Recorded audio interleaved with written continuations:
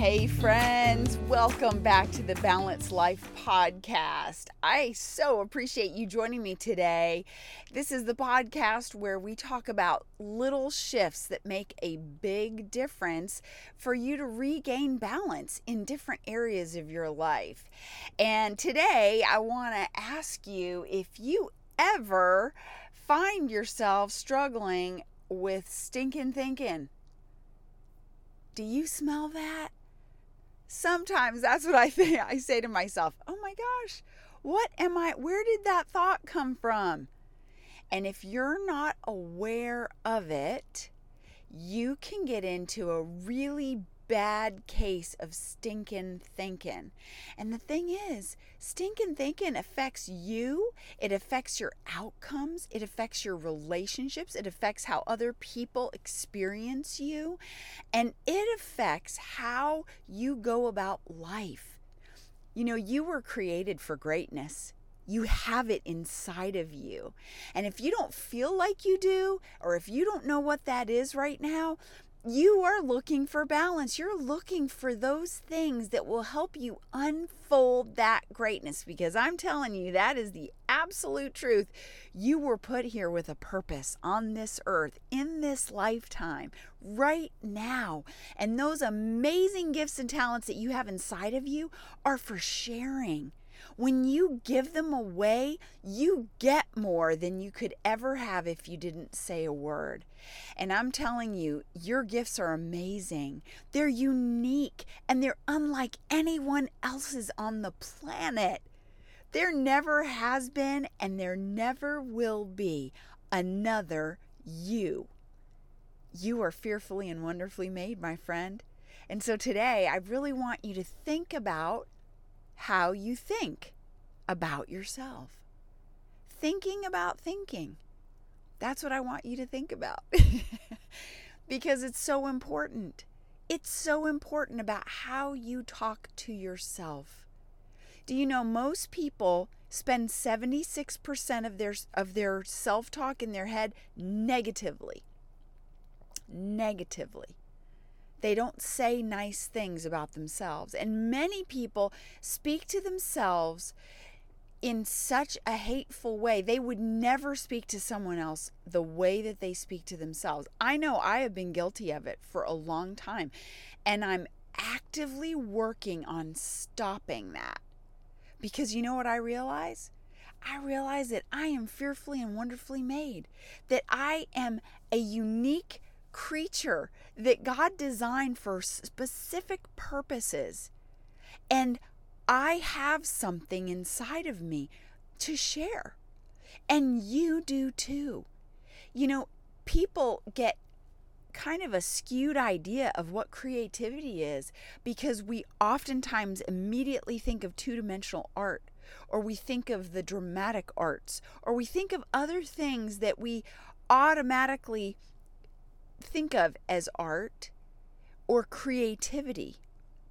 But there are so many, as many people are as on the planet are how many different ways of being creative. Because we all think differently, and we have different ways of expressing ourselves, and we have different and unique talents and gifts that lie within us. And when you start to bring balance back to your body, to your mind, to your bank account, seriously, so many people are stressed out these days because of finances, and understandably so. But when you can find a way to bring balance to those areas, you are going to live a more abundant and joy-filled life.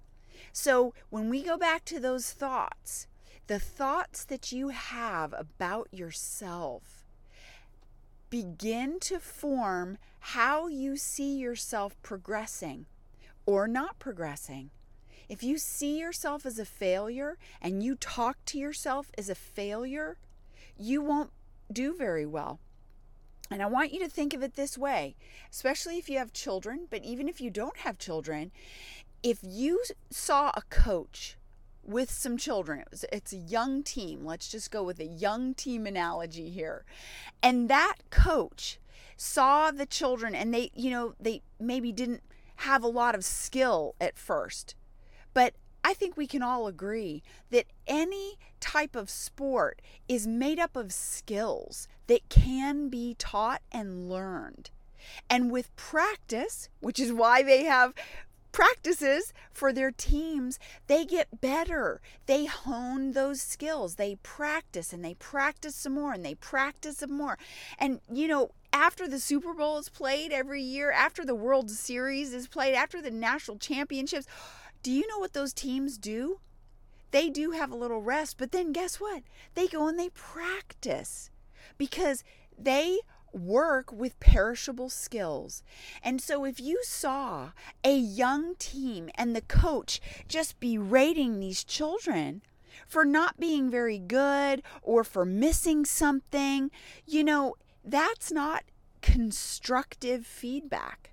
That's pulling somebody down if they're berating and belittling and discouraging. But when you have a coach who says, hey, that's okay. Listen, we're going to work on that in practice. We're going to hone those skills. We're going to fine-tune those things that caused you to miss that time. And you're going to get better. You wait and see. Listen, you have so many strengths in this area, and we're going to hone the weaknesses so that you're going to become even better. Every game you're going to improve.